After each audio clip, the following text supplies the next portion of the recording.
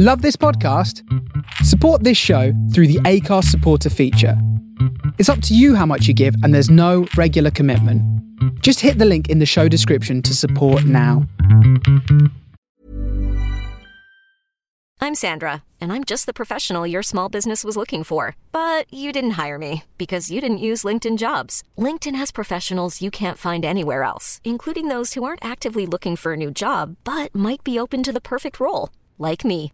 In a given month, over 70% of LinkedIn users don't visit other leading job sites. So if you're not looking on LinkedIn, you'll miss out on great candidates like Sandra. Start hiring professionals like a professional. Post your free job on linkedin.com/achieve today. Hold up. What was that? Boring. No flavor. That was as bad as those leftovers you ate all week. Keke Palmer here. And it's time to say hello to something fresh and guilt-free. Hello Fresh. Jazz up dinner with pecan-crusted chicken or garlic butter shrimp scampi. Now that's music to my mouth. Hello Fresh. Let's get this dinner party started. Discover all the delicious possibilities at hellofresh.com.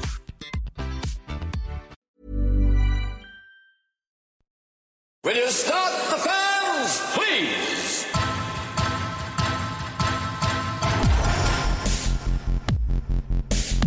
I've got something for you. This is a little 2-minute game. Who's going to play this game? 2 minutes from the time I close the door.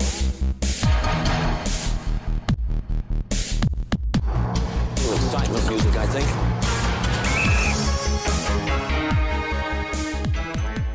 Greetings and welcome to the Pod Rig. This is Under Consultation Extra, a Patreon-exclusive podcast guide through the licorice all sorts of 90s television. I am one of your hosts, Luke Owen, and my wagon won't move unless the track is complete.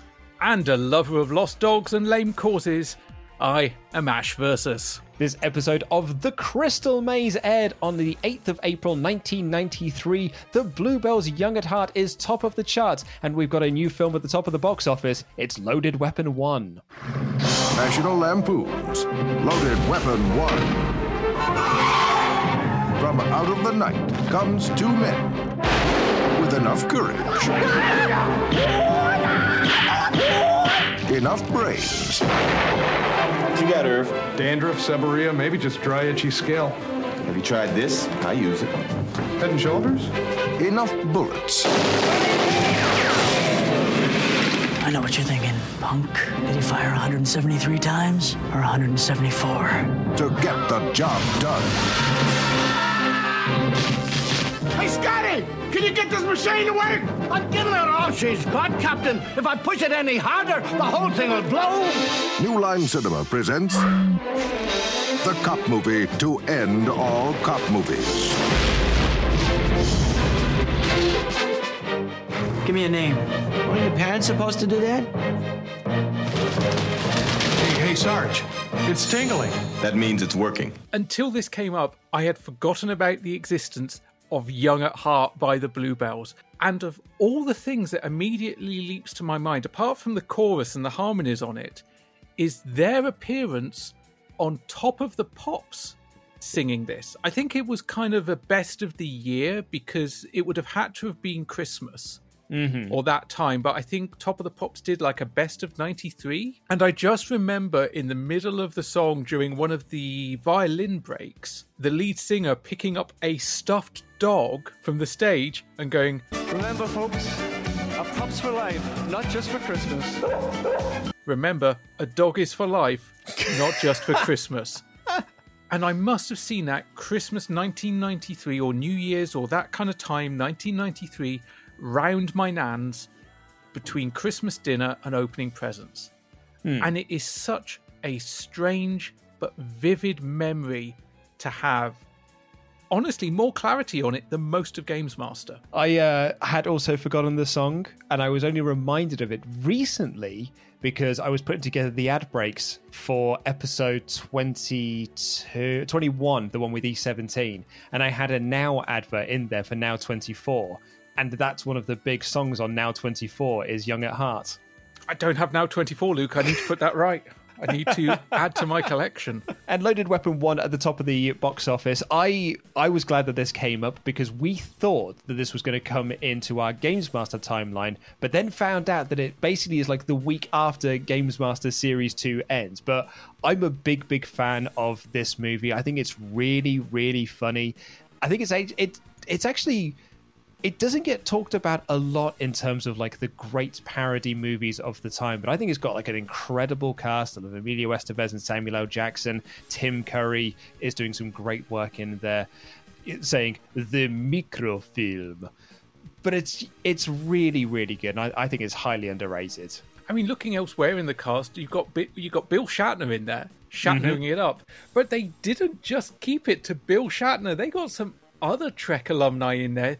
James Doohan appears as Scotty, but other Star Trek alumni in there as well. Whoopi Goldberg has an uncredited appearance. It's also got one of my favourite cameos as well in Bruce Willis when they do the scene from Lethal Weapon 2 where they blow up his trailer, and they blow that up, and actually out comes Bruce Willis instead, and he's like, "What the hell are you doing?" Is this 1014 Pacific Coast Highway? 1014 Pacific Coast Highway! No! This is 814 Pacific Coast Highway! 1014's 2 blocks up that way! Sorry, my mistake. Yeah, no problem. I think this was the last kind of era of this sort of parody movie where they were dumb, but also smart. And by that I mean they actually had a plot. They had something that followed through. You had this, you had Hot Shots, you had Hot Shots Part 2, which... controversy, I think, is better than the first Hot Shots. Oh, it's got one of my favourite jokes in that is when they run up to the white picket fence and he leans over, grabs the padlock and he goes, "Damn, it's locked from the other side." My favourite is when they're doing the scene on the boat and Charlie Sheen and Martin Sheen cross paths. Yeah. Because they parody so many different films and genres. You've got Rambo being parodied now, Apocalypse Now, Full Metal Jacket, Star Wars. Yeah. Do you remember a time when Saddam Hussein was a lovable comedy character? Because he was in this film. You also had Mel Brooks still going at it with Robin Hood Men in Tights. Mm-hmm. And less so with Dracula Dead and Loving It. That was kind of where it really began. Yeah. Oh, no, come on. It wasn't that great. And I love Leslie Nielsen, but he still had better work ahead of him. And I think it really fell apart, and this may also be controversial, with Scary Movie. That's what I was going to say, because you had like Don't Be a Menace to the South Central when you're drinking your juice in the hood, which I do think is really funny. And I do love Scary Movie. But Scary Movie becomes like the downfall. I think that's the point of the downfall, because I think a lot of people misunderstood what that film achieved. Well, like literally that movie is scene by scene of Scream, but with some jokes and some parody stuff along the way. And I think people sort of misunderstood what made Scary Movie funny. And then it just became, let's just say this is a reference. This is a reference. This is a reference. There's no connective tissue to these together. But look, it's the guy from 300. That's funny, right? Because you've seen 300. I did like the Scary Movie where they spent a good chunk of time sending up signs. Scary Movie 3. Yeah, that's really good. That one was pretty good. Kevin Smith had a hand in writing that. He was one of about a dozen people that worked on that script. It's no wonder it was so incoherent. But you didn't just have Scary Movie. There was Hero Movie. That's it, yeah. Epic movie. Yeah, it became more like a Kentucky Fried Movie than an actual coherent, cohesive plot. It was almost a case of, here's an episode of Saturday Night Live where the sketches are kind of themed. And you know what? If you liked it and you watched it, more power to you. I've got some terrible movies in my collection. I love some terrible movies. I just spent an entire bank holiday weekend watching 15 horror movies, some of which I genuinely want my time back. So I'll never criticize anyone for liking Scary Movie, but I do think that they were the mark of the end of the smart parody movie. I completely agree, yeah. And if you are listening to this and you're thinking to yourself, man, I haven't seen a good parody movie in years, and you've not seen Loaded Weapon 1, I highly recommend it. I think it's really, really worth a shout. But that's a little bit of chat about the movies and the music. I won't ask you what's in the magazines, Ash, but Please do tell us. Yeah. I don't know what magazine we pick. What was in the Radio Times this week? But what we can talk about is the history of the Crystal Maze. Certainly, because the Crystal Maze was not going to originally be the Crystal Maze. The Crystal Maze started as an attempt to localise Fort Boyard. The pilot was filmed in London in kind of a makeshift set because they realised that due to repair and maintenance work, they wouldn't be able to use the actual Fort Boyard set that was used for the French series, because it was a real sea fort. Yeah.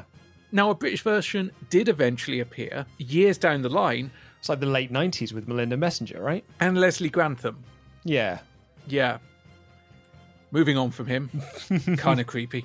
But because the fort was unavailable, they created a makeshift set at Elstree. It was funded by Channel 4. They tried to replicate what was used in the original show, and basically the pilot bombed.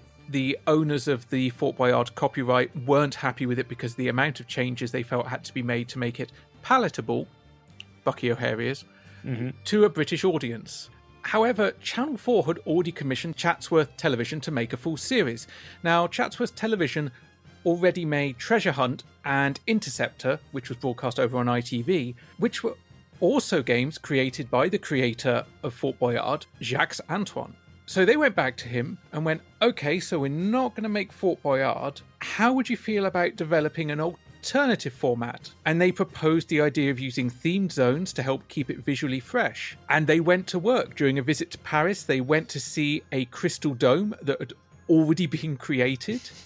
And Antoine showed the producers a rough sketch of a set design with the dome in the middle and 4 sets surrounding it, so all the different themed zones. And essentially, the concept of the Crystal Maze was created in about 2 days. Yeah, it's a really, really short time frame. Like between the turnaround of them realizing the Fort Boyard series was not going to work, and then that becoming the Crystal Maze, it's an incredibly short amount of time. And in a difference to the Fort Boyard, where there was definitely kind of a protagonist and an antagonist on-screen presence, the Crystal Maze had almost a dungeon master. It was more like D&D. They had a guide through this world, and the person first cast in the role was legend of Rocky Horror stage and screen, Richard O'Brien. And I think, like, even in interviews, he said that it was kind of pitched to him that he would be the dungeon master to this kind of D&D world. And he was, I think as well, he was the host of the pilots that they had done for Fort Boyard as well. So clearly they were very high on him to do this show. And when you see where he goes in this series and how he deals with contestants of varying abilities, it's understandable because 1, he is reacting to what's going on in front of him. 2, he has a constant voice in his ear from the producers up in the gallery. And he also has to fill dead air. If a contestant is working on a challenge and they're not doing very well and the team are just burbling, he needs to vamp. So out comes the mouth organ, out comes the soft shoe. He starts playing with bits and pieces that after a while were deliberately left on the set, so he had things to work with. Hello, Richard O'Brien here, your genial guide to the Crystal Maze. 6 adventurers have gathered here in order that they might pit their wits and skills against the many fiendish and devious games which lie in wait for them in the 4 adventure time zones within the Crystal Maze. Now, if they're clever or very, very lucky, they may win the odd time crystal or 3. And the more time crystals they win, the more time they get to spend inside the crystal dome, where they might win some fabulous prizes. Or maybe not so fabulous prizes. And if you ask most people their memories of the Crystal Maze, it won't be a game. It won't be a set of contestants. It will be Richard O'Brien and or Mumsy. As much as I enjoyed the series that came after this with Ed Tudor Pole, I don't think he was as good at it as Richard O'Brien was. And actually watching back this episode, you really, really get a sense of like, God, he's so good at this job. I feel bad for Ed Tudor Pole because at least part of the reason he was cast in the role to succeed after Richard O'Brien left is because in the late 80s and early 90s, he stepped into Richard O'Brien's role in a West End revival of the Rocky Horror Show. You You remember the record I sent you a picture of the other day? Yeah. I was sorting through my albums over the bank holiday weekend while watching 15 horror movies because I am that fucking rock and roll. And I found a double LP of the Rocky Horror Show from the 90s, which had Ade Edmondson as Brad, Tim McInnery as Frankenfurter, Gina Bellman as Janet, and as Riff Raff, Edward Tudor Pole. So they brought him in thinking, well, he played Riff Raff, so he'll be a natural successor. His character as the Maze Master was actually very different. He was a little darker, a little more sinister. He wasn't just going to copy Richard O'Brien, which I kind of think they wanted him to. I feel bad for him on that. Yeah, totally. Richard goes through the show kind of being above it all and taking it seriously, but not with any degree of reverence. He plays into the bits of the mythology that make sense to him, and Ed Tudor Pole did that as well, but he did it in a much different way. He played up the time travel element because we've got different zones. We've got Aztec zone, we've got futuristic zone, we've got industrial zone, which is meant to be present day.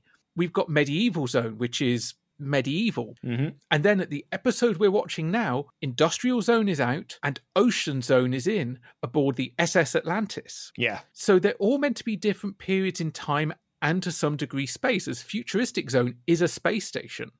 It's not always clear in these early seasons because there are no windows looking out onto space, but it's meant to be a futuristic space station. And Ed Tudor Pole just saw that as a setting and played into it. So he's like, oh, we're traveling in time, and his character didn't really lend itself to helping the contestants. He seemed irritated by them more than anything else. Whereas Richard O'Brien was guiding them, and as we're going to discuss, sometimes lended more than a helping hand. Yeah. I suppose, because I loved The Crystal Maze watching this as a nipper in the 90s. And thank you to everyone that voted for this to win as well. It was a very tight poll that we posted. It tied originally with Gladiators in the first poll that we did. Poor old Krypton Factor coming in last with 4% of the vote, and Funhouse in third with 16. But yeah, joint first, 40% each for The Crystal Maze and Gladiators. And when we did the second poll between Gladiators and The Crystal Maze, it was still a dead heat, and I thought we were I don't know how we were gonna work it out, but in the end the Crystal Maze pulled ahead with 67% of the vote. And I'll be honest, it was the one I was really hoping was going to win, because I was really looking forward to revisiting this show, because I've also recently enjoyed revisiting this show through the new series that they've done on Channel 4 with Richard Ayoade presenting. And I think that Richard Ayoade has done a fantastic job of creating a sort of new persona to be the host of this show. He's great in it because he has, to a degree, deconstructed the Crystal Maze. It's something I've often argued with about what they should do if they bring back things like Bullseye, or, as they have done, Supermarket Sweep. Mm-hmm. You've got iconic presenters, you've got ideas that maybe don't hold up as much under close scrutiny. So bring someone in that's going to tear it down, acknowledge its weaknesses, acknowledge the more ludicrous aspects, but be in on the joke. Have some fun with it. So if I was to bring back Bullseye, Jim Bowen, the original presenter, Dave Spivey was on the reboot. Bring it back now, I'd get Johnny Vegas to do it. Yeah, absolutely. It needs to be that kind of working man comedian that Bowen was, slightly disheveled, slightly out of his element. And if you want to look at a comedian that always appears to be out of his element, you don't get much more out of their element than Johnny Vegas. And there is no way that he would be accused of emulating Jim Bowen. There's no way anyone could look at the second Richard and accuse him of emulating the first Richard. He has his own characteristics. He won't touch hands. He won't shake hands. If crystals are given to him, they have to be placed on his stick, which has a hand at the end. And the way he ends shows as well, going, thank you for watching, if indeed you still are. And you mentioned as well, like, that, what people will remember from the show. And particularly, I don't think I could tell you a specific episode that I remember watching or specific challenges. I remember specific zones, because like the Ocean Zone was one of my faves. Oh, same. Yeah, love the Ocean Zone. But I do remember Richard O'Brien. When we posted up that we were doing this in the Discord, the first responses we got when we posted about it on Twitter, the first response we got were people just saying, will you start the fans, please? He was as important to this show as the zones were. Literally the only thing more iconic than him in this show is the Crystal Dome. Mm-hmm. You can replace all the zones. You can replace industrial with ocean. You can replace medieval with Asian zone, I think is in the current series. You can make all these changes. You can go from the rundown kind of Red Dwarf alien style futuristic zone and make it much shinier and spanglier as they've done in the new series, but you can't replace that basic concept of that dome because it's where everything begins and it's where everything ends. Yeah. I don't think this is the last time we're going to take a trip to the Crystal Maze. I don't see us stopping at one episode. We're not going to... Under Consultation is not going to turn into Under the Dome, although that's a good name and no one steal it. Under the Dome cast. But there is so much entertainment to be taken from this show on so many levels because you have the contestants and sometimes they're the plucky underdogs. Sometimes they run away with it. Sometimes they are just a Greek tragedy of a team. But no matter which of those there are, you've got Richard O'Brien or Ed Tudor-Pole or Richard Ayoade taking you through this zone and providing their own flavour, their own vamping. I don't think I've ever watched an episode of The Crystal Maze where I've gotten bored. No. Oh, absolutely not. And no diss to our main podcast, there are some episodes of Games Master that really, really can feel laboured. Mm-hmm.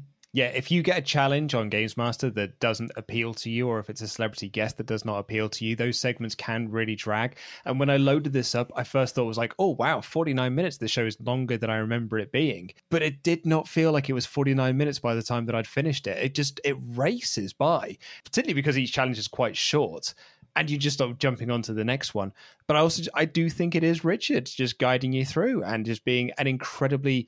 Even when you're watching a challenge, he's doing a bit. He's always on the go. And there are bloopers out there on YouTube that I do recommend people check out because what you are seeing in those bloopers is you're not just seeing the outtakes and when things go terribly wrong, you are also often hearing the voice that was in Richard's ear while things were going on, including when a contestant is ballsing up a really easy challenge. Make it go right.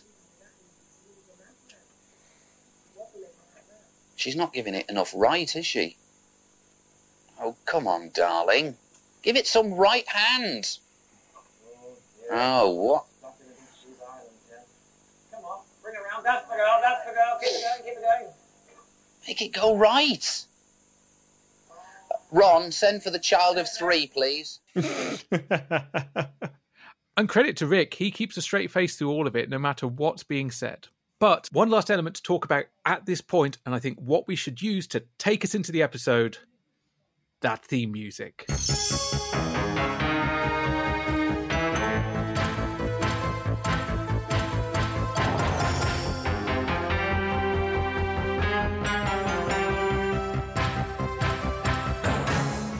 Oh, so good. So I finished watching this episode this morning for the second time. And it was before I'd had my breakfast. I was just having a cup of tea, just going through my notes. And I left the office. I walked into the kitchen when my wife was making breakfast, and I would just say to myself, dun dun dun dun dun dun dun dun dun dun dun dun dun. And my wife just sort of went dun dun dun dun dun dun dun dun. And then, poor loves, had it stuck in her head all day. I thought you were about to say, and then our neighbours joined in with dun dun dun dun dun dun dun. It's like Bohemian Rhapsody. Once it's in your head, it's not going anywhere for a while. And of course, as we said, they brought it back. And you know, the one thing that hasn't changed, it's that theme music. The dome's been redesigned. The zones have been redesigned. The theme music is the same.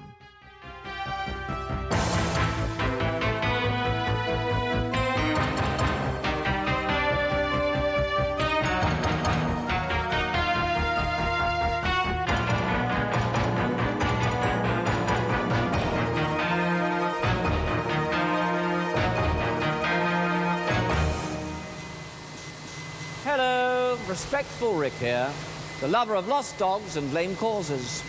3 boisterous boys and 3 gregarious girls have laughed in the face of fortune and undertaken the awesome challenge posed by the Crystal Maze. They have a pitiful 60 minutes in which to collect as many time crystals as possible. The more they collect, the greater their chances here at the Crystal Dome, with the unlikely possibility of winning any sort of prize whatsoever. So Richard O'Brien welcomes us to the show. He's a lover of lost dogs and lame causes. And boy, howdy, does the team tonight seem to resemble at least one of those.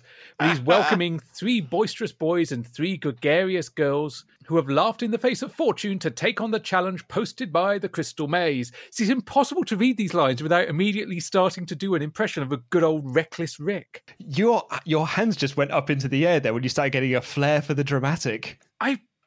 I can't help it. Honestly, you go back to this period in time and you ask my dream job, at least one of them will be hosting the Crystal Maze. And I do have a slight note of bitterness because I know at least 2 people that have hosted the Crystal Maze via the live experience. But they have 60 minutes to collect as many time crystals as possible before taking their chance in the Crystal Dome. There is an unlikely possibility of them winning some sort of prize. Yeah, unlikely being the key word on this episode. Unlikely being the key word on many episodes because, you know what? Not many teams walked away with any sort of meaningful prize. No, and not to blow my load a little bit too early, but one of the notes I do have when they get to the Crystal Maze at the end is like, fucking hell, there's a lot of silver notes on that floor. Like, there's so many silver notes. One issue with the Crystal Dome, and I say this as someone that did the Crystal Maze live experience when they were still beta testing. I managed to get in on an early pre-launch show. Oh, cool. Is once you go into the dome and also you have lighting and they're metallic, telling the gold from the silver is really difficult. And honestly, all those things on the floor, they may be silver, they may be gold. Under that lighting and with the light being reflected off everything, difficult to tell. Well, let's meet the team that will hopefully do better than we're giving them credit for. Who's playing this week, Richard? There's Chris Whitmore, 18 years old from Stroud and a student. Mandy Horsey, 26 years old from Maidstone and a house mother. Tim Lewis, 25 years old from Merseyside, and he's a computer programmer. Seema Gupta, 19 years old from Sutton Coldfield and a student. Jerry Price, 31 years old from Bristol, an electron microscopist. And lastly, Paula Jones, 24 years old from Bury in Lancashire, and she's a teacher, and Paula's also the team captain. So we've got Chris Whitmore, 18 from Stroud, who's a student. Mandy Horsey, 26 from Maidstone, a house mother. Tim Lewis, 25 from Merseyside, who's a computer programmer. Seema Gupta, 19 from Sutton Coldfield, a student. Jerry Price, check this out, the oldest of the bunch, 31 from Bristol. He's an electron microscopist. That is a heck of a title. That's a specific title. It's like, what does Jerry do? Oh, he works over there in the lab with the electron microscope. But what else does he do? No, that's it. He sits with the electron microscope waiting for something that needs to be electron microscoped. And our team leader, Paula Jones, 24 from Borough, and she is a teacher, which we later find out is PE. As we all know, those who can teach and those who can't teach PE. Or as Holly and Red Dwarf said, he's got an IQ of 6,000, which is the same as 6,000 PE teachers. Yeah. There's a lot of punching down goes on with PE teachers, but you know what? That's actually kind of fair enough because most of the PE teachers I knew did a lot of punching down of their own as PE teachers. Yeah. Absolutely, yeah. I knew one nice PE teacher in my time at school, and that's only because I genuinely think he'd had so many concussions he forgot he was a PE teacher. Oh dear. It was great. Most of the time we played basketball, which I was very happy with because it was one of the few sports I was moderately competent at. Yes! Morning, Paula, Jerry, Tim, Chris, Mandy, Seema. Here you are. What do you hope to get out of this journey through the Crystal Maze?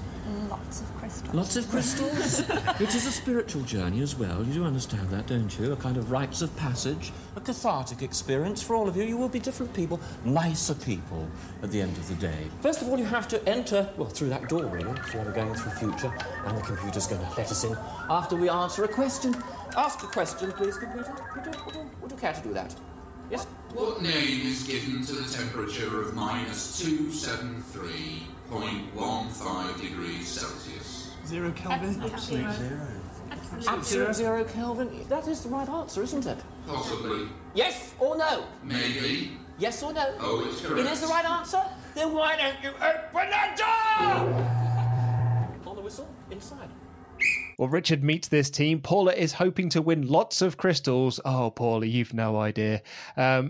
Richard thinks, though, that this is going to make them much nicer people as they come out the other side of this before we head into the future zone. But Ash, before we get there, I believe the computer has a question for us. This is probably one of the few moments where the team actually shine. They get this question immediately. I had no idea. Although I used to live with a lad called Kelvin.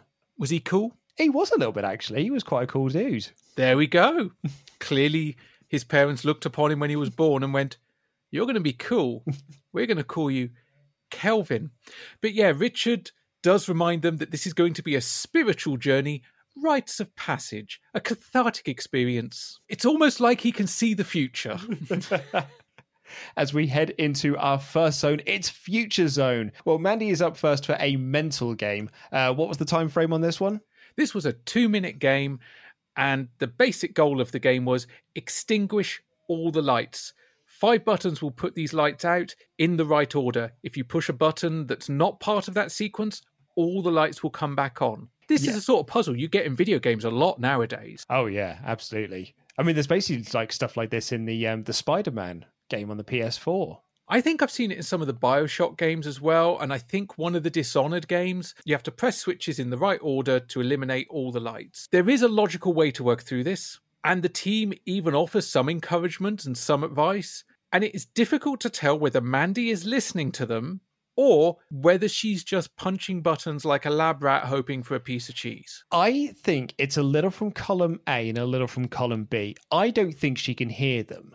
But she says she can. Yeah, but like she also doesn't hear them when they're giving her the time countdown either, as they get to the end of this. But I'm not surprised she can't hear them, because she is just hitting the buttons over and over and over again. At 1 minute left in this challenge, she is no closer to completing it than she was when she first walked in. And someone's great bit of advice is, go faster if you can. To quote, go faster if you can. She does say that she's using a tactic and is trying to remember what order she pushed them in. And my thought and note was, trying is not going to win this challenge, because there are 30 seconds left, she's made no more progress. There are 20 seconds left, she's made no more progress. 15 seconds, which Richard announces, then 10, then 5, and then she's locked in, because at no point until maybe 2 seconds left did anyone on the team think to shout, "Oh, you've got to come out." Sorry, honey. Got a lock in there. What are you going to do?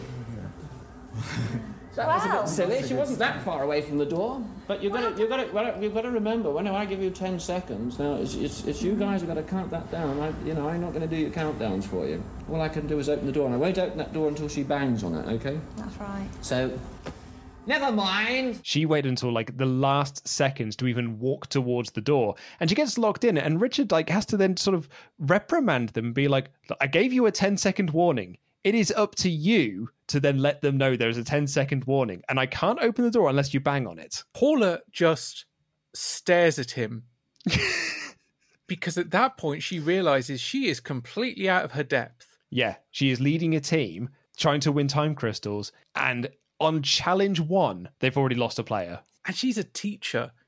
Kids can be so cruel, and that's not permission, that's just a statement. And Rick just continues saying that was a bit silly, she wasn't that far away from the door.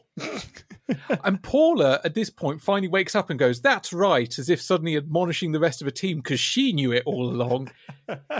Truly, she is a teacher. Well, Seema is up next for a skill game. What was the time frame on it?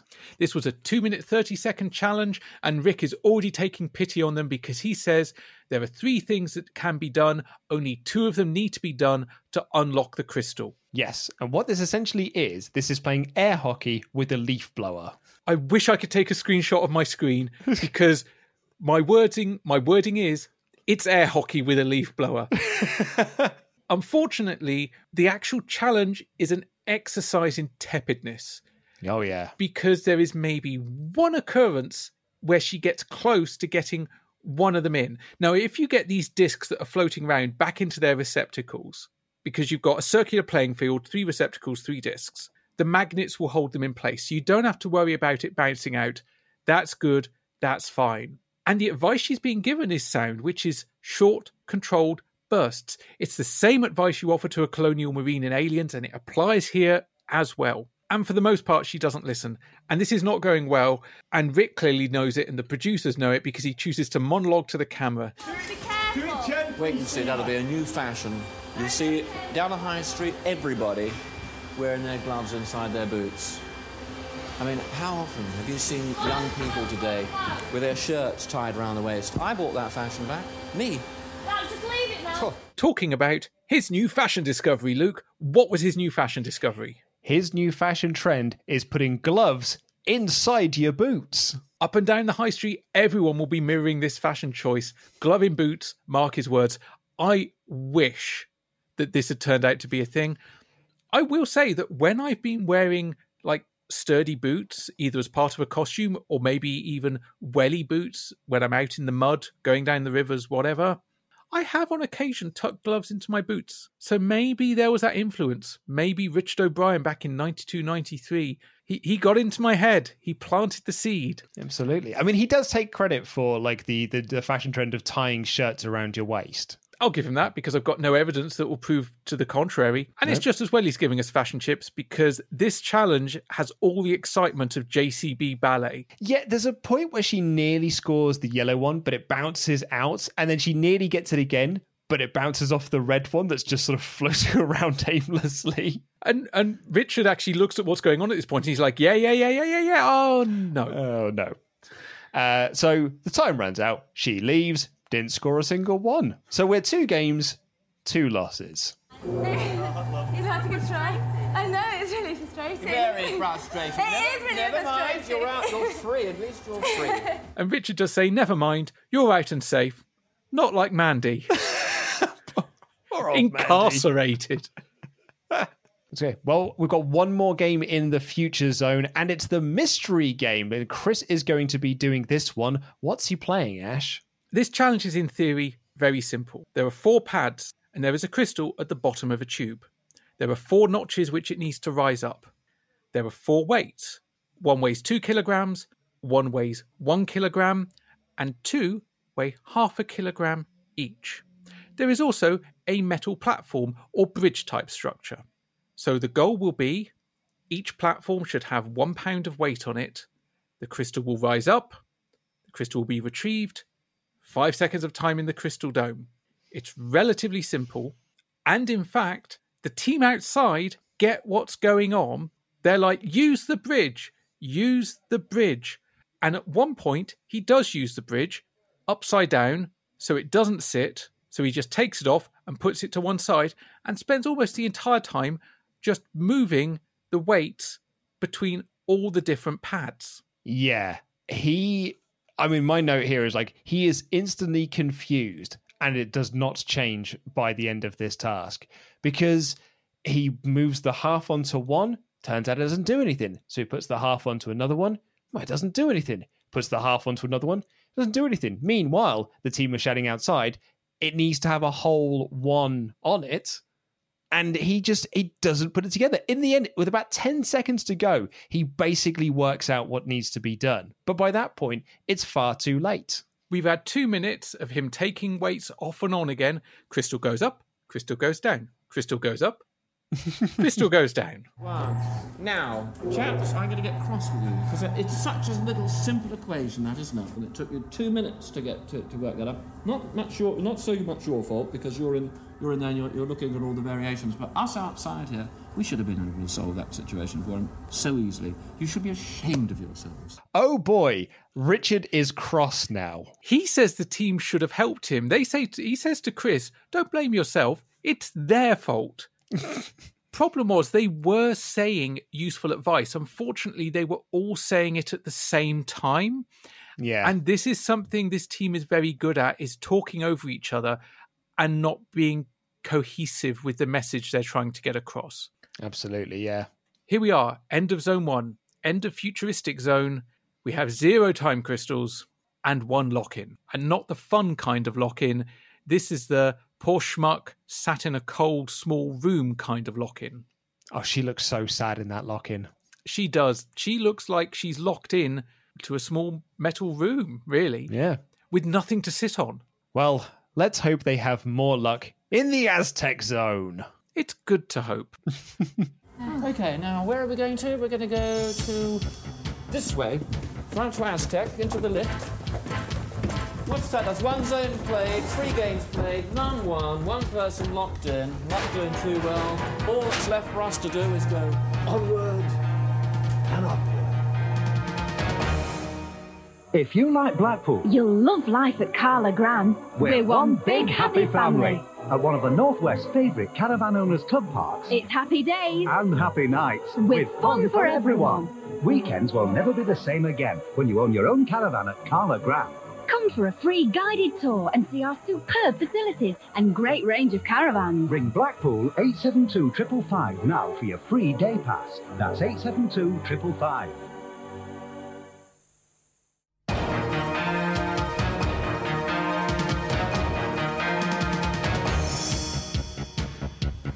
Up there, okay.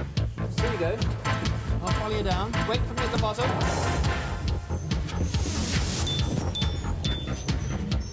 Wait for me at the bottom.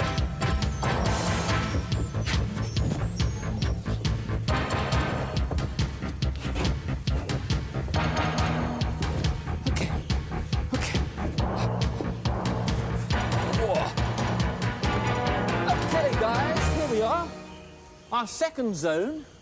Bereft of crystals, 1 person locked in, only 5 of you left. What's the game plan, Captain? This is our zone, I think. This is your zone. Yeah, this is it. Well, you've got to win a lot. You do have to win a lot. You have to. You do. You've got. Time will tick away. It'll just run away with you. So what are you going to play? Well, Paula seems to think that there is hope here because she says this is going to be their zone. This is definitely the one she's got the most confidence in. And Richard says, yeah, you need to win. Because you're 0 for 3 at the moment. I loved the Aztec Zone. I think throughout all the series, it's probably my favourite consistently because via the dressing and the plants, and particularly at this point, one of the ways to enter the zone was by paddling down a river. Yeah. This felt like a different world. They had nice painted backdrops, the lights were blaring, the sand, the bird noises, the insect noises, and also Richard often looked like he was kind of dressed for some kind of safari, so this one often felt like he was in his element a bit. Yeah, I really, really like the Aztec Zone. The aesthetic of it is really, really cool. And when I did the Crystal Maze live, it was one of my favourites then because they didn't just have bright lights overhead, they had heat lamps. Oh, cool. So as you were moving around, you felt the heat coming down from above. Now, if you looked up, you just saw a ceiling painted blue. But if you didn't, you kind of felt like you were somewhere special. So I was excited to go into this zone, and I was hopeful for them. I believe this team could turn things around. Everyone can have a ropey start, Luke. It's fine. Yeah. They can come back from this. They can do this. I believe in the power of Tim. He's got 2 minutes and a mystery game. Absolutely. And all he's got to do is just flip things over until it spells out the Crystal Maze. Yeah, it's a word puzzle with different flaps. You flip a flap, you make a word. It's simple. How difficult can it be? Bloody difficult, apparently. Bloody difficult. Maze, so turn the top over. And is it that blank one, yeah? The top one's got to be turned over. I do. I like this team. Turn it over. They're young. That's what I like about it. I like being with young people. They keep me young. Keep me feeling young. That one down. Turn the one in your right hand over. That's it, yeah. Richard likes this team because they're young, and that makes him feel young. And he's got to do this because what we get is 2 minutes of this lad flipping the same bits over and over again. And the team on the outside go like, oh, you got it. Oh, no, you haven't got it. Oh, you got it. Oh, no, we did that one before. Oh, we got it. Oh, no, not that time. Yeah, 1 minute we have the Crystal MZA, that well-known rap group. Then at 40 seconds, we've got the Crystal May, who's probably a stripper from Vegas. And then 15 seconds and 10 seconds, and he's out. Well, okay. Oh, never mind. Am I to take it that you didn't succeed? Correct. Oh, yeah, it's difficult. It's a difficult game. Yeah. And it's very frustrating. You think you're nearly there, and you kind of get lost. All right, so... And Richard just turns to him and says, am I to take it you didn't succeed? Yeah, he kept making the same mistakes in that room. He just went around in circles, like with the weight and pressure pads. And while, yes, we are maybe being a bit harsh to this team, and apologies if for some reason some of them hear this, man alive, you guys are all adults and you stunk at this. Yeah. And I get what it's like when you do get faced with a task and your brain goes blank and you just keep going around and around. But oofed, it doesn't look good. The morale on this team feels so low at this point because we've played 4 games. We've got no crystals and one of our teammates is locked in. And they look so downtrodden as Jerry heads into his next skill game. Yep, it's a 2-minute game, and essentially you could put it down as being gag the gods or feed a toddler, depending on what your life experience is. Because the goal is to roll balls down a ramp into the mouth of some gods where the jaws are moving up and down and stop the jaws. You jam up the mechanism with tennis balls, essentially. Yeah. It's like a fun carnival game. There's a few games we're going to see here that are fun carnival games. And this one, I was really starting to worry for this team now, but my man Jerry on this card, he absolutely nails this. He gets it, boop, there's the first one, boop, there's the second one. The one at the top, they even say, you've got to give it a good of a throw because you need to, almost loop it off the end in order to get it in. And his teammates say, I'll go for that one last. Nah, not my man Jerry. Whoop, first try, nailed it. It wasn't first. It was basically first. It was in my mind's eye. It was close. But no, the key thing he does here is he ignores the people outside and he's got a plan and he sticks with it because he wins. He gets the crystal with a minute left on the clock. 5 games played, 1 crystal won. Everyone touches the crystal just to make sure the ethereal is actually real and that crystals can be an obtainable thing. Oh, and didn't this just boost the morale of this team? It boosted the morale. They believed there was light at the end of the tunnel. They also didn't release Maria immediately, which a lot of teams that are down on their luck do because they somehow believe that the first person to get locked in by having them back will somehow make them a better team. Spoilers, it really doesn't. Let's hope this continues because Chris is up next playing a mental game, Ash. It's a 2-minute game, and essentially this is dominoes crossed with a Rubik's Cube where you have to match symbols but not colours. And he wins this by ignoring the team and just getting the job done. 1 minute left on this one. Win a crystal. No bother. Redemption for the fiasco with the weights and the pressure pads. They are on an absolute roll now. Yeah, there's a point in this where Chris is making excellent progress and Paula is shouting it from the outside. Monkey purple. Oh, monkey red. Now this is where it's going to get confusing. No, purple, I've gone. Purple, you want it in your right hand. Right hand. No. Put it back. That's it, yeah. Wrong information. She keeps telling him to move them when he doesn't need to. And he just, as you say, ignores them, puts them in the right position, grabs the crystal, saunters on out like an absolute boss. 10 seconds of time, says Rick. How gung-ho of us. Well, let's see if Paula, team captain, can actually get a crystal herself as she steps into this physical game. It's a 2-minute, 30-second game, and the goal of it is to use a set of varying length pipe to complete a track for you to bring a minecart back along, unlock it, retrieve the crystal. And Rick says he thinks she's going to do all right, this Paula. She's a PE teacher. And then he addresses the camera. She's going to do all right, this Paula. She is a PE teacher. So, if you are pupils of Paula's and she doesn't do very well, I want you to promise me that you won't be nasty to her in the playground the next day. Spoiler, they ripped the piss out of her. Yeah. I wasn't there. I'm just assuming. I would have. I mean, she takes a full minute to get the first section done. I don't know why this went so wrong, to be honest. I think she put some pieces that were slightly too short because the length some of these pieces were either too long or too short was a matter of centimetres. It wasn't obvious for all of them. But I think she used a couple of pieces that were too short at the beginning, and when that caused problems later on, she didn't think to go back and switch them out. She gets the track 95% complete. There is one piece missing, and she decides that's good enough. Typical PE teacher. She goes to the end and tries to pull the cart back, and it won't move. She tries to unlock it with the key, which isn't meant for that, and it won't move. I think if I remember this game correctly, you take the cart all the way back, unlock it once, then you have to push it back to the other side, unlock it again, and that's when you get the crystal and you get out. Yeah. But she spends her last 30 seconds trying to pull a cart that is not going to move. And when she gets out, thankfully she doesn't get locked in, but when she gets out, she says to Rick, Well done. Hard luck. Never mind. Never mind, I was trying to pull the wagon, but it just wouldn't move from the wall. Well, the wagon won't move until you've put the last section of rail in. Otherwise, I might lose the wagon. I'd have to go in and get it out, wouldn't I? Paula looks sheepish, like many of her pupils probably have when they come in last at cross country. Yeah, I'm just kind of bitter about PE teachers. Apologies to any PE teachers listening. I'm sure you're lovely. OK, we've played 4 games here. We've played 2 zones. We've won 2 crystals. We've got Mandy locked in back in Future World. On a decision regarding her we'll make when we get to our next zone, where we're going right now. OK, come on, this way.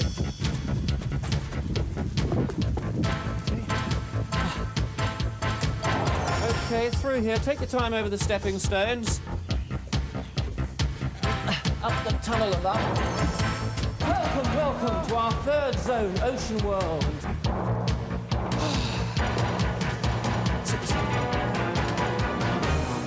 I'll tell you a story. OK.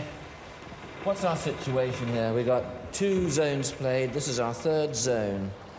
You've played 7 games, you've won 2 crystals, and you've got a lock-in. Do you want to go and buy Mandy out with one of these crystals? I think we do, yeah, definitely. Who's going to do that?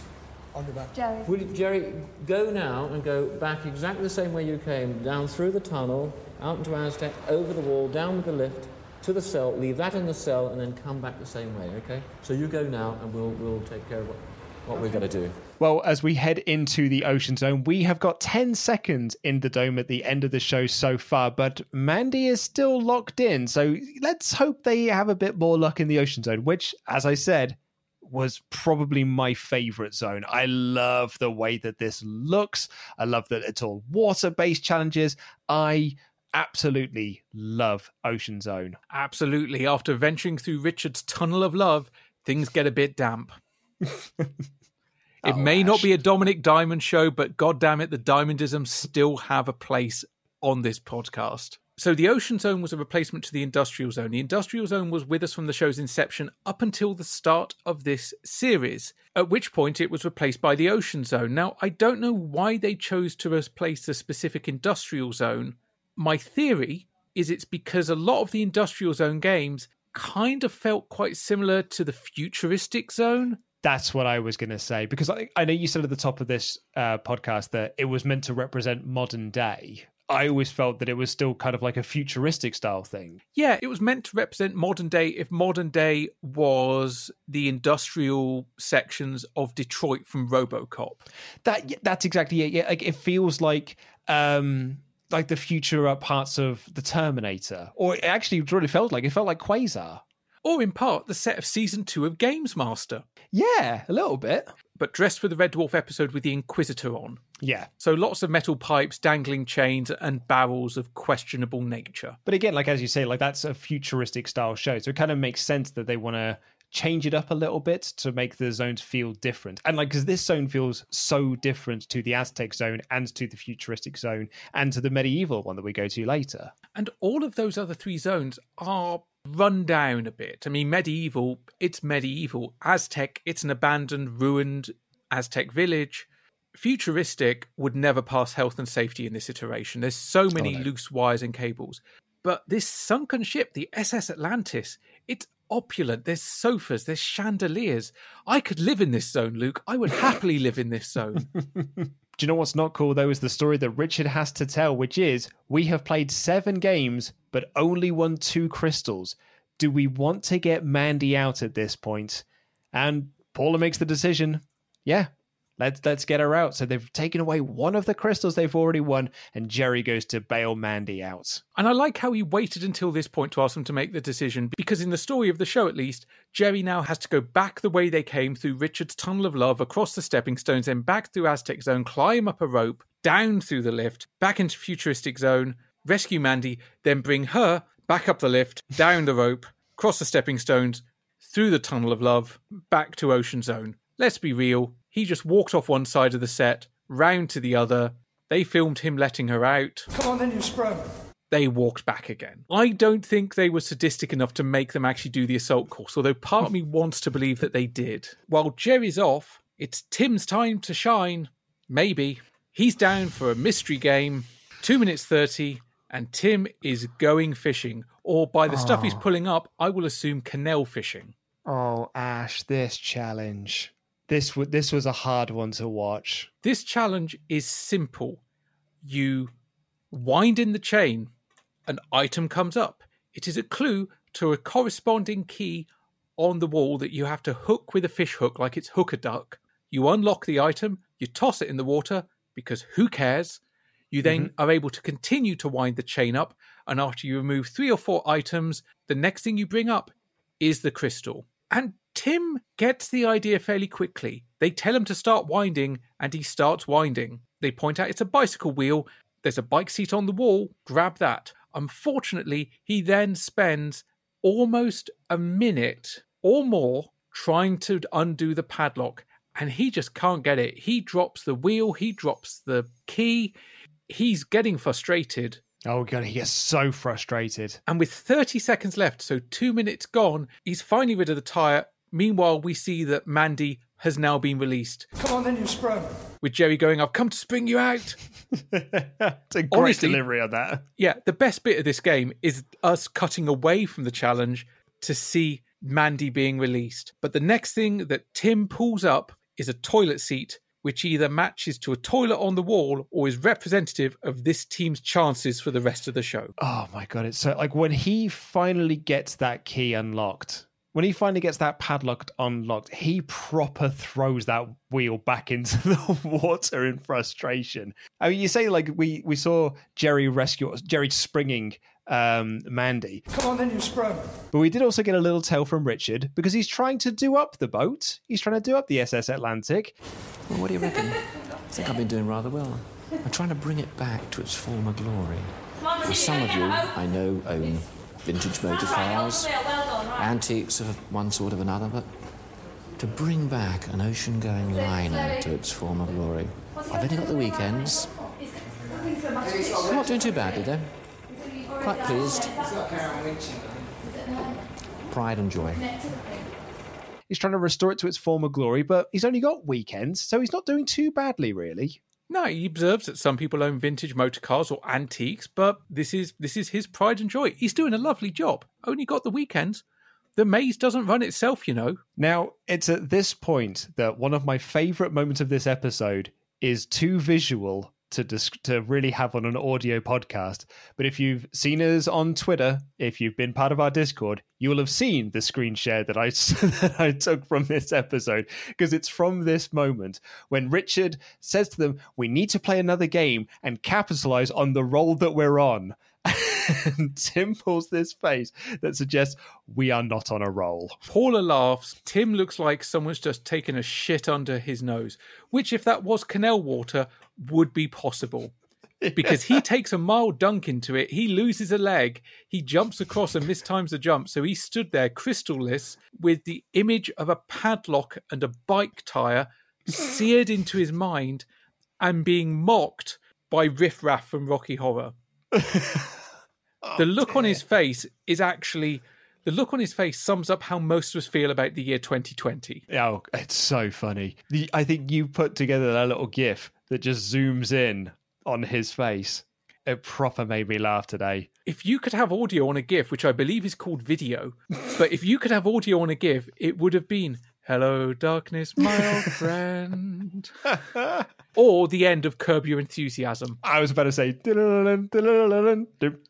Sod it, you know what? I'm going to extract the clip and I'm going to do that. By the time this episode goes out, I will post that video. Right, well, it's a mental game with Paula next. What's she doing, Ash? Bad job. But no, this challenge, she also does a bad job on.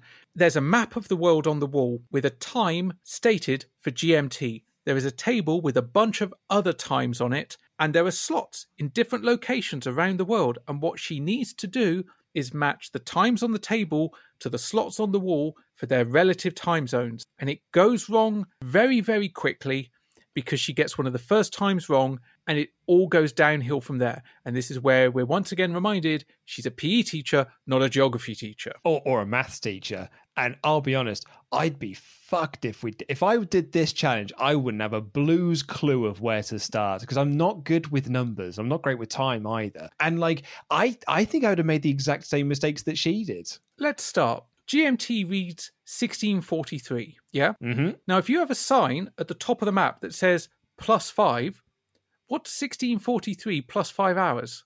It's 21:43. There we go. But she puts 22:43 in, right? Yeah. I mean, if they just had the country and a slot and you had to know what the time zone was, I'd be screwed as well. But they literally tell you the sums at the top of the map. See, if the whole numbers I'd be okay with. It's when it was like 2.5. That's where I really would have struggled. I'd have started with the whole numbers, done all the whole numbers first, and then you're just left with the halves. It would be a process of elimination. And she gets one of the first ones wrong. And Rick says 2 or 3 times, I think one of them's wrong. I think one of them's wrong. I think that specific country right there, which I'm telling you is wrong. And her teammates say, that country is wrong. And do you know what she realises about 15 seconds before the end? It's wrong. That country is wrong. Yeah. I've written it here. She's figured it out, but she's not going to do this. She leaves gutted. Still only got 1 crystal. Richard's starting to cry. 10. 10. No. No. I got that. Okay. Never mind. You cannot... Never mind. You've still got 1 crystal. Look on the bright side. What are you going to do? To be honest, Richard is basically emoting what we're feeling at this point. Absolutely. But you know what? Mandy is back on the team. So let's give her a chance to get locked in again. Well, she's got a skill game. How long she got for this skill game, though? This is a 2-minute game, which essentially, this is a carnival game. Oh, yeah. This is water jet into a shark's mouth. Now, I've said water jet. I originally put piss because it is a stream of water, constant, unless you shut it off, which she mostly doesn't. But you have to fill up the shark's mouth when it's open. The more water that you get into the shark's mouth spins a water wheel, raises the crystal. If you miss the shark's mouth or the shark's mouth is closed, all the water that goes into the runoff causes the water wheel to spin the other way. Crystal goes up. Crystal goes down. And that is the key to this failure, because they work out far too late that I'm not even sure if they actually figure it out. I think Richard just tells them at the end. But she is just keeping it as a constant stream that she going across. So it's going up, it goes down, it goes up, it goes down. And, oh man, by the end, she gets like itchingly close. Like I could feel myself being like you're running out of time, but I could feel it getting, it's going up, it's going up, it's going up. In the end, she just decides to I need to bail on this. I'm not getting locked in for a second time. And as she runs for the door, 5. Come out! Come out! Quick! No, it's wrong. It's just dropped on the floor. It's just dropped on the floor. Sorry. Well, at least you didn't get locked in, did you? Clump, rolls down the chute, hits onto the floor, and she leaves and she goes, that sound was the crystal hitting the floor. Oh, it's desperately close.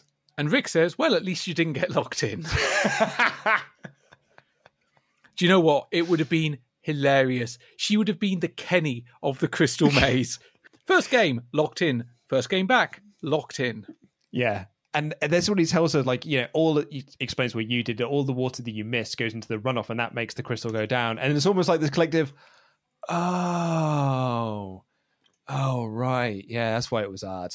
But you know what, Ash? We've got one more task to redeem ourselves here, and it's Seema doing a physical game. And I don't really want to be saying this at this point, this is an automatic lock-in situation. It's an ALS. to time travel into the future, this is an ALS. It's a 2-minute 30 challenge, and essentially, she has a prop shaft that she has to navigate. Now, Richard says it's an auto lock-in.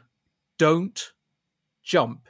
You have to walk across. You have to work with the timing of the rotating propellers to be able to walk across. Don't jump. Luke, what isn't she meant to do? She's not meant to jump. Definitely don't jump. Well, remember don't that. Jump. Audience, absolutely. Remember, don't jump. Do not jump. So she walks across. She waits for the timing. She carefully goes across the platforms. She is then shits herself when the steam comes out, though. As would you, because that goes right up. And the best thing is, that steam is kind of a stagehand. That's someone waiting until she's in the right place going, we got to make this team more exciting. Woof it up. And they woof it up. But she gets to the end, and this is where the time that this episode was filmed and takes place comes into play. Because what she has is a clear perspex shaft, for want of a better word, with a number of Allen bolts in it, holding the crystal up. So it's kind of like a deliberate kerplunk. You've got to remove the bolts, the crystal drops down, you get the crystal, and then you have to make your way, walking, back along the propeller shaft. Walking. Because, Ash, what is she not supposed to do? She's not supposed to jump, Luke. That's the one thing she's not meant to do. If she jumps, what happens? Oh, bad things might happen. She might get hurt. Also, an automatic lock-in. Well, that's it. And so the key to this challenge is you've got to get across, you've got to get the crystal, but have enough time to get back walking in order to get back safely so you don't get automatically locked in. If you jump, it's an auto lock-in. If you fall off, it's also an automatic lock-in and also possibly death. Yeah, absolutely. So she gets to the other side and she gets the Allen key to unscrew these things. And this was my point about the time, because she looks at the Allen key and she looks at the bolt and she immediately does not know what to do, because this is before IKEA became the mainstay of British culture that it is now. Now, IKEA was present in the UK at this point. They opened their first store here in 1987, but it wasn't at the level it is today, where IKEA is a cultural phenomenon. It's a punchline to jokes, and everyone knows that with IKEA you get a little Allen key. Oh, people are there are houses that are drowning in Allen keys at this point. But when you actually need one, you can never find it. No, it's a good job that one always comes with the next thing that you've bought. Absolutely. But this was clearly a point before everyone had put together a Billy bookshelf, because she at first does not know what to do with this Allen key.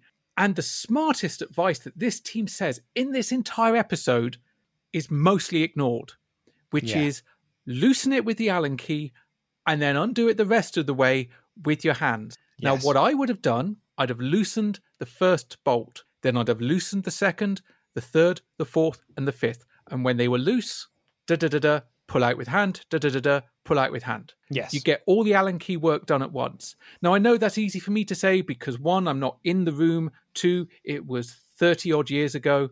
But it seems like the logical thing to do. And also, I would like to point out that when I did do the Crystal Maze experience, I did win one of my games that actually involved undoing bolts. So I've got a little bit of prior here. I bollocks the other game, but I got the one involving boats. So that's where I'm speaking of experience from. However, she unfortunately doesn't, and she uses way too much time. And Richard once again points out she's got to have enough time to not jump across, to walk back with the timing of the propeller shaft. And there is a point where, with 20 seconds left on the clocks, she still has not left. She still has not even started to walk back across the prop shaft. And at 10 seconds, what does she do, Luke? She bloody jumps it, Ash. She jumps all the way back. And clearly Richard, whether he saw it or not, has the director in the earpiece going, she jumped. She fucking jumped. She didn't just jump once. She jumped 4 times. Richard, she jumped. You told her not to jump. I know you told her not to jump. We all know. Can we send for the child of 5? The child of 5 knows not to jump. So Richard says to her, What did you do in there? Did you jump? Get your hands out there. Did you jump? Just there, I did, yeah. You mustn't jump. You mustn't jump. It's far too dangerous. I'm going to give it to you, but that would be a lock-in, an automatic lock-in. I mean, you could really hurt yourself. Seriously, do some serious damage to yourself. Oh, well, never mind. You're safe. Did you jump? And she's like, yeah, at the end. No, you jumped all the way back. And he tells her off. He scolds her, saying that should have been an automatic lock-in, or you could have ended up really getting hurt. Yeah, he really tells her off. Which, I'll be honest, makes the sympathy that he will show them shortly even more astounding, because at this point, I'd have been, no, write them off. It would be even better if they get to the dome with no crystals, because then we just send them home. It is worth pointing out, actually, that this team, as they are a team, none of them knew each other before this. Teams were randomly assigned. There was no connecting string. I reckon they must have drawn straws as to who was the team captain. or there was some sort of aptitude test. Yeah, I think so as well. We've only got one crystal still, but we're travelling on, hopefully, aren't we? Onward and upward, as we said earlier on leaving our first zone, in fact. Now we're going to leave our penultimate zone and go into our final zone. This way. Medieval. Okay.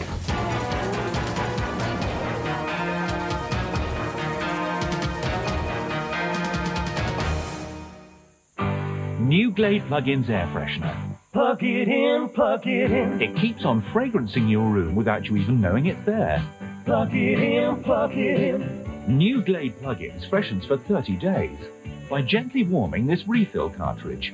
Try Glade Plug-ins. Plug it in. How would you like to look 5 years younger? In a clinical study, people that had volume added with Juvederm Voluma XC in the cheeks perceived themselves as looking 5 years younger at 6 months after treatment. Look younger, feel like you. Add volume for lift and contour in the cheeks with Juvederm Voluma XC. Reverse signs of aging by adding volume to smooth laugh lines with Juvederm Volure XC. For important safety information and to find a licensed specialist, visit Juvederm.com. That's JUVEDERM.com. Not for people with severe allergic reactions, allergies to lidocaine, or the proteins used in Juvederm. Common side effects include injection site redness, swelling, pain, tenderness, firmness, lumps, bumps, bruising, discoloration, or itching. There's a risk of unintentional injection into a blood vessel, which can cause vision abnormalities, blindness, stroke, temporary scabs, or scarring. Talk to a licensed specialist to find out if it's right for you.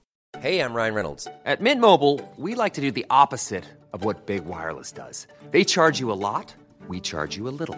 So naturally, when they announced they'd be raising their prices due to inflation, we decided to deflate our prices due to not hating you. That's right. We're cutting the price of Mint Unlimited from $30 a month to just $15 a month. Give it a try at mintmobile.com/switch. $45 up front for 3 months plus taxes and fees. Promo rate for new customers for limited time. Unlimited more than 40 gigabytes per month slows. Full terms at mintmobile.com. I'm Sandra, and I'm just the professional your small business was looking for. But you didn't hire me because you didn't use LinkedIn Jobs. LinkedIn has professionals you can't find anywhere else, including those who aren't actively looking for a new job, but might be open to the perfect role, like me.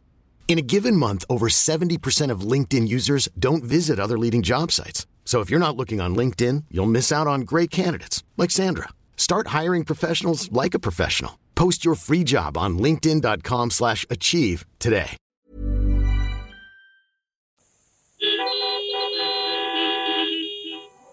Churchill could save you money on your car insurance.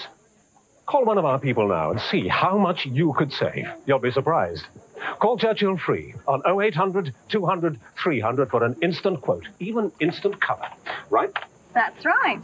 Free on 0800 200 300. Call Churchill now and see how much you could save. Free on 0800 200 300.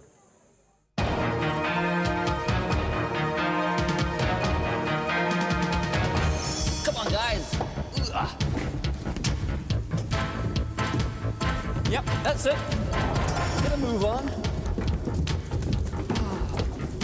I love making an entrance downstairs, don't you? So flattering.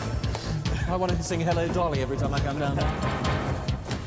Yes, how many more are we? Any more? 2 more? What's happened to them? The OA leads. Any more? And, yes. Come on in. Here we go. Final zone. I don't know what's been going on here. Oh, my God. Mumsy comes in and sees this, she's going to be furious. Oh, I'm going to clean that up afterwards. Okay, guys. Our final zone, and we're going to play... I think with the way time's been running, I think we're going to get about 3 games in here at least. Be nice if we get 4 in, but we'll get at least 3, okay? Played 3 zones, we've got 1 crystal only, 5 seconds of time. It's nothing. We may as well give it to charity, that crystal, I think, quite frankly. Okay? But what do we find when we get there? Oh, the table's a right old mess. Now, this is where Mumsy lives, but it is also generally considered in-world as the homestead of the Maze Master. So while the Ocean Zone may be his unique fixer-upper opportunity of a weekend, maybe so he can have his own swinging bachelor pad, this is where he lives with his Mumsy, who we don't see in this episode, but she is referred to because he reckons she'll be mad when she sees the state of this place. He's going to have to tidy it up later, unfortunately. This is why he only gets weekends to work on his pet project. It's shocking. I'm really sad, Luke. But Ash, do you know what? We're going to get at least 3 games in this zone. So there is a possibility that this team is going to walk away with a maximum of 20 seconds inside the dome. So let's hope they can get there. Yeah, because they've got 1 crystal, 5 seconds a time, and Richard says at this point they may as well give it to charity for all the good it will do them. Well, let's see if they fare any better. Chris is up next with a mystery game. Now, he's got prior. He did balls up the weights thing, but he also won them a crystal. He certainly did. But this is a 2 minutes, 30-second game and is essentially a giant version of one of those little metal ball puzzle games like you find in various party bags at children's parties all across the 80s and 90s, and also frequently on cereal packets, including a set themed around Games Master. That's exactly it. And the Crystal Maze. Yeah, so you've got to stand up on this giant thing and you've got to rock it round to get this crystal through this maze. And once again, Chris does the very smart thing and ignores all of the advice that's being shouted at him because he knows the path. He can see the path. At one point, someone says, like, do you know where you're going? And he's like, nope, but I'll work that out. Wait a minute, Luke. How meta is this? We're watching the Crystal Maze and it's a crystal maze. That's true. Mazeception.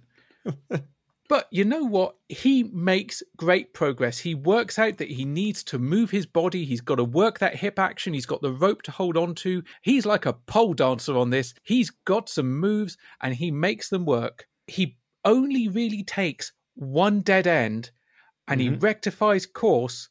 And with 15 seconds left, he gets a jumbo-sized crystal in his paw and he's out the door. Ash, I have got to tell you, at this point of the show, I was so invested in this team. I really wanted to see this team succeed. This was like a pure underdog story thing. They started off so badly, and it did not get better in the second zone, and it did not get better in the third zone. But there was a part of me that was like, this is the team. I love this team. I want to see this team do well. Oh, they weren't even an underdog. This was Old Yeller. These guys were half a step away from being shot out back. But I get where you're coming from because if they're going to go in with more than one crystal, you want them to have a fighting chance. And in the Crystal Dome, 20 seconds is the definition of a fighting chance. That is make or break time. It's just enough time to do something that will make an impact. And we want this team to make an impact.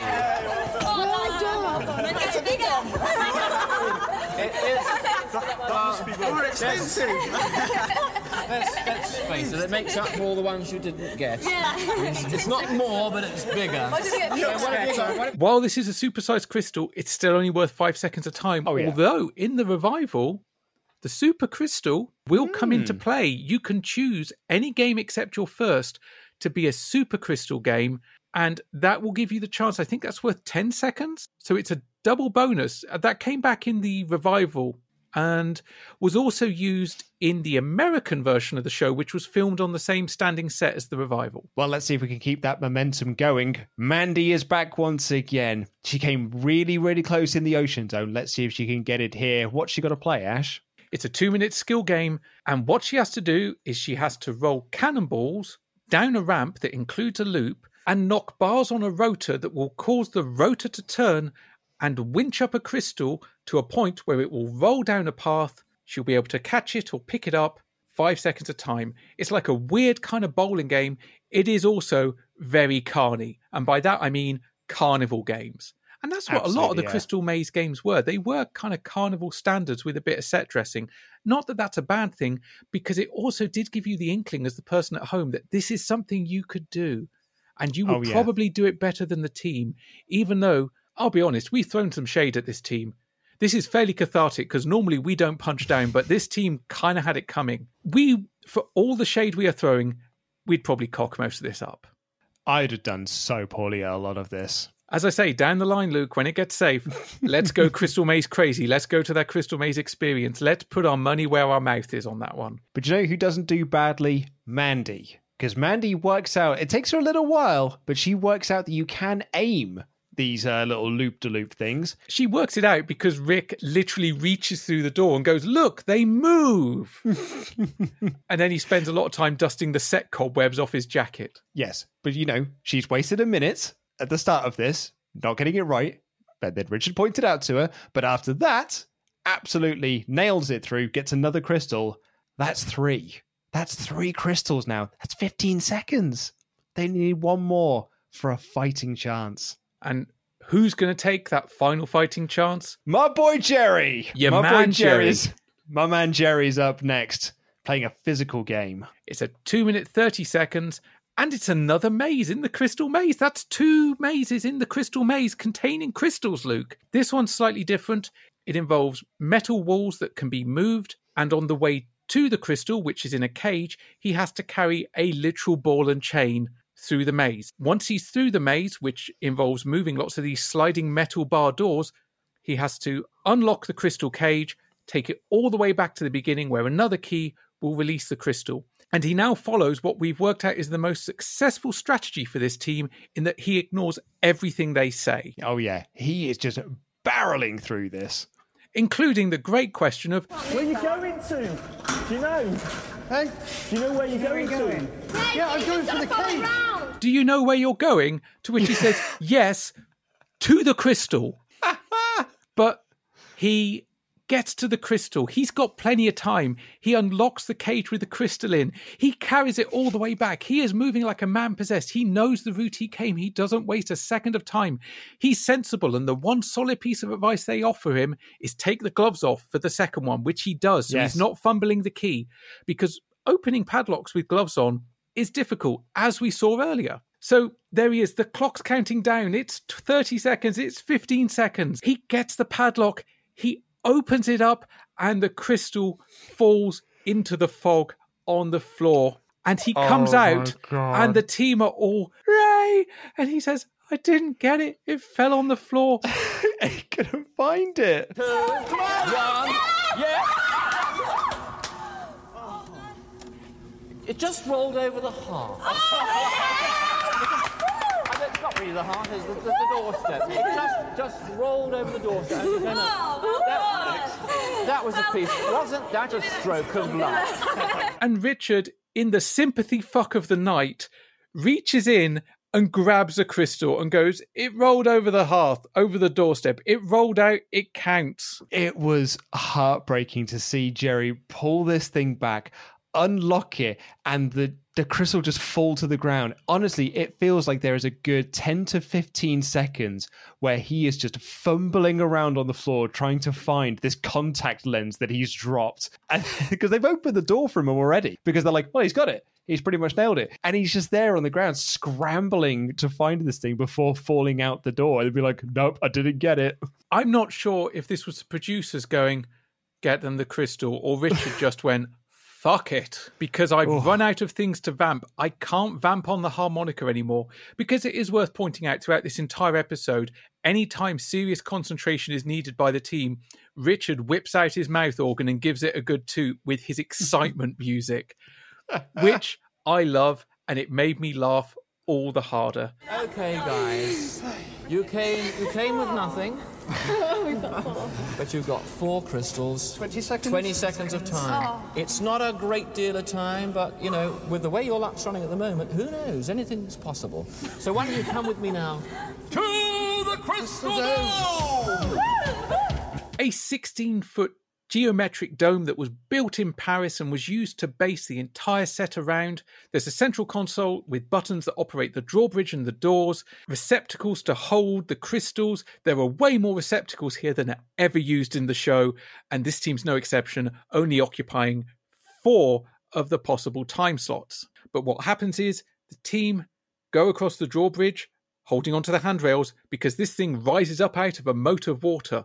Something that was missing from the revival, because health and safety is a thing in 2019. Also, don't jump this one as well, Seema. Fucking hell, do not jump. It was a simple instruction, Luke. God's sake. Well, there they are, 4 crystals equaling 20 seconds of time inside the crystal dome. I'm going to bring the drawbridge up, and when it comes up, I'm going to open the door and you can go inside, and you have to collect as many gold credits as you possibly can. over 100 gold after deductions. And by that I mean any silver ones you collect, for every silver one you collect, 1 gold one will be deducted from your total. In you go. Hold on to the rail. But they go into the Crystal Dome. There is a mesh floor with fans underneath it. There are foil tokens. Some are silver, some are gold. And they have the time that they've won to grab as many of the gold tokens and as few of the silver tokens as possible, shove them through a letterbox. And if they get more than 100, Luke, prizes, experiences. That's the thing. The prizes are not you've got a car or you've won a speedboat or you've won a Teasmade.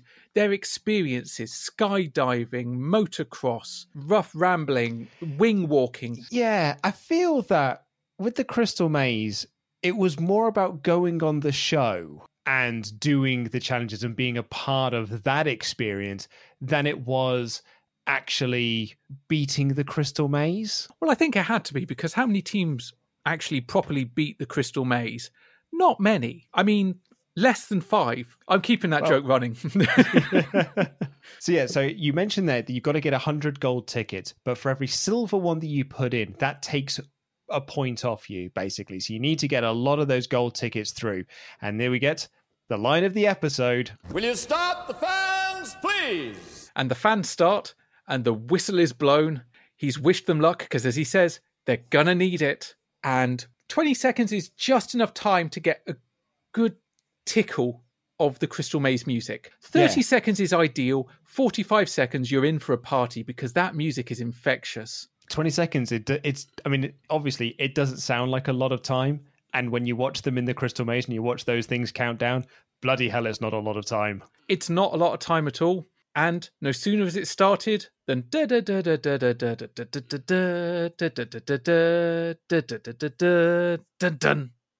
Well, it looks pretty impressive, doesn't it? But it's not. But you are record breakers, because you got 133 gold. But you got 199 silver, giving you a grand non-total of -66. Yes! I'm impressed. You are record breakers. I think that's pretty marvellous. You could take one of these home with you. You'd like to pass it along to the end there. And it says, I cracked the Crystal Maze. Thank you. Which is a bit of a fib, but we don't mind. Huh?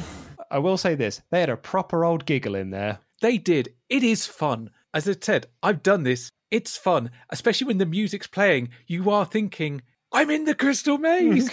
And it doesn't matter whether it's Richard O'Brien being your guide. We had a guy called Bob. She was lovely. She was great. And it's so much fun. But we get to the end. The tickets have been pulled out and they've been counted. And Richard says, well, it looks pretty impressive, doesn't it? But it's not. However, you are record breakers. Luke, do you have the stats on this? I do indeed. They have 133 gold. So wow! It's not looking great already, because you need 100 to win. No, 133 gold is impressive in 20 seconds, Luke. I mean, that's impressive. What could be more impressive than 133 gold in 20 seconds, Luke? 199 pieces of silver. Now, my math isn't bad, nor is Rick's, because that means they scored -66. -66, and they giggle and they had a good time at the very least, and they each get given a crystal that says, I cracked the Crystal Maze, though Richard says, I think that's a bit of a fib. The collectible crystal is the sad hand job of the show. They are record breakers because that is the highest negative score that they've had on the show up until that point, although spoilers, it is broken a few episodes later. Again. Really? Yeah. I did say at the beginning, Paula, didn't I, that it was a kind of rites of passage, a spiritual journey, and I think it is. I think it has been for you chaps. I think tomorrow you're going to a brand new world. Different people, changed, moved by this experience you've shared here today. And I think that's rather nice. I do. And that's a nice sentiment to end it on, because realistically, given how they performed, that's about the nicest it's going to get. And Richard says that he'll see us next week. Stay tuned. Otherwise, he'll miss us. And do you know what happened as a result of him saying that? I immediately watched episode 4. I was like, no, I want to stay. I want to stay and play. You never hit it and quit it with the Crystal Maze. You've got to stay and play. I text you this morning. That episode of the Crystal Maze was a fucking banger. It had pretty much everything you need for the quintessential Crystal Maze experience. You had the underdog team. You had the team that were just crap.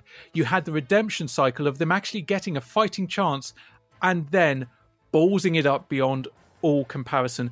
And I want to give a quick shout out to my partner Sol, because I was saying to Sol that we're doing this. It won against Gladiators. We ideally needed an episode from circa 93. And I said, I want it to be one we can have a lot of fun with. And Sol, they recommended this episode. And by God, did it deliver on every possible level. Now, I just want to say, I don't know what the runtime of this episode will be, but we have talked solidly about this episode for 1 hour, 37 minutes. And you know what? My throat's hurting. Oh, yeah. This is now almost 3 hours of recording solid, because we preceded this with an interview. Yeah. And I am so G'd up. I wish I had notes for another episode, because I could keep going. I could do this all over. This was so much fun to talk about. I'm so beyond thrilled that this won the first Patreon poll.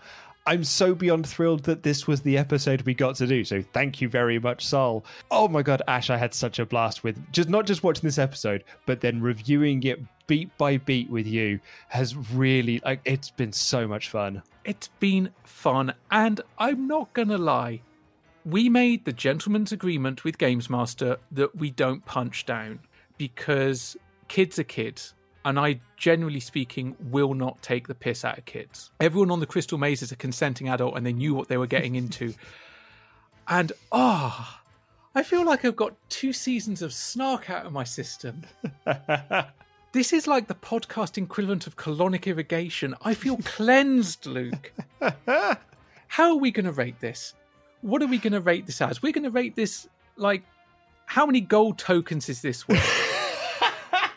I mean, this is a winning episode. This has got to be over 100 tokens. This is probably the 150 plus token bracket. This is the wing walking or flying experience with the red arrows level tier. This is an actual experience that will possibly surpass the experience had in the Crystal Maze. I had so much fun reviewing the show, and we hope that you very much enjoyed listening to it. And we will be back again, possibly later on this month, early next month, with our next Patreon exclusive Under Consultation extra. And please do stay tuned for that, because if you don't, we'll miss you. Blackmail, Luke, it works. We'll have a poll up later this month to find out what show we're going to do next. We'll probably have the similar ones that we had last time, so the Fun House will be in there as well, along with the Crypto Factor. But we won't have the Crystal Maze in for a second month. We'll have a different winner for next one. I look forward to seeing what we cover next. I have a suspicion it might be Gladiators. If Gladiators is in the poll, I think Gladiators is likely going to win. Yeah. And you know what? I'm excited to cover that as well, because while Crystal Maze had one banging piece of music, Gladiators had a whole bunch of them. And I've got them all on tape, Luke. They're all on here. They're all on cassette. But I think that's going to do it for this episode, the inaugural episode of Under Consultation Extra. Thank you all so much for being awesome backers on Patreon. We love each and every one of you. Have you got any parting words of wisdom, Ash? Walk, don't jump.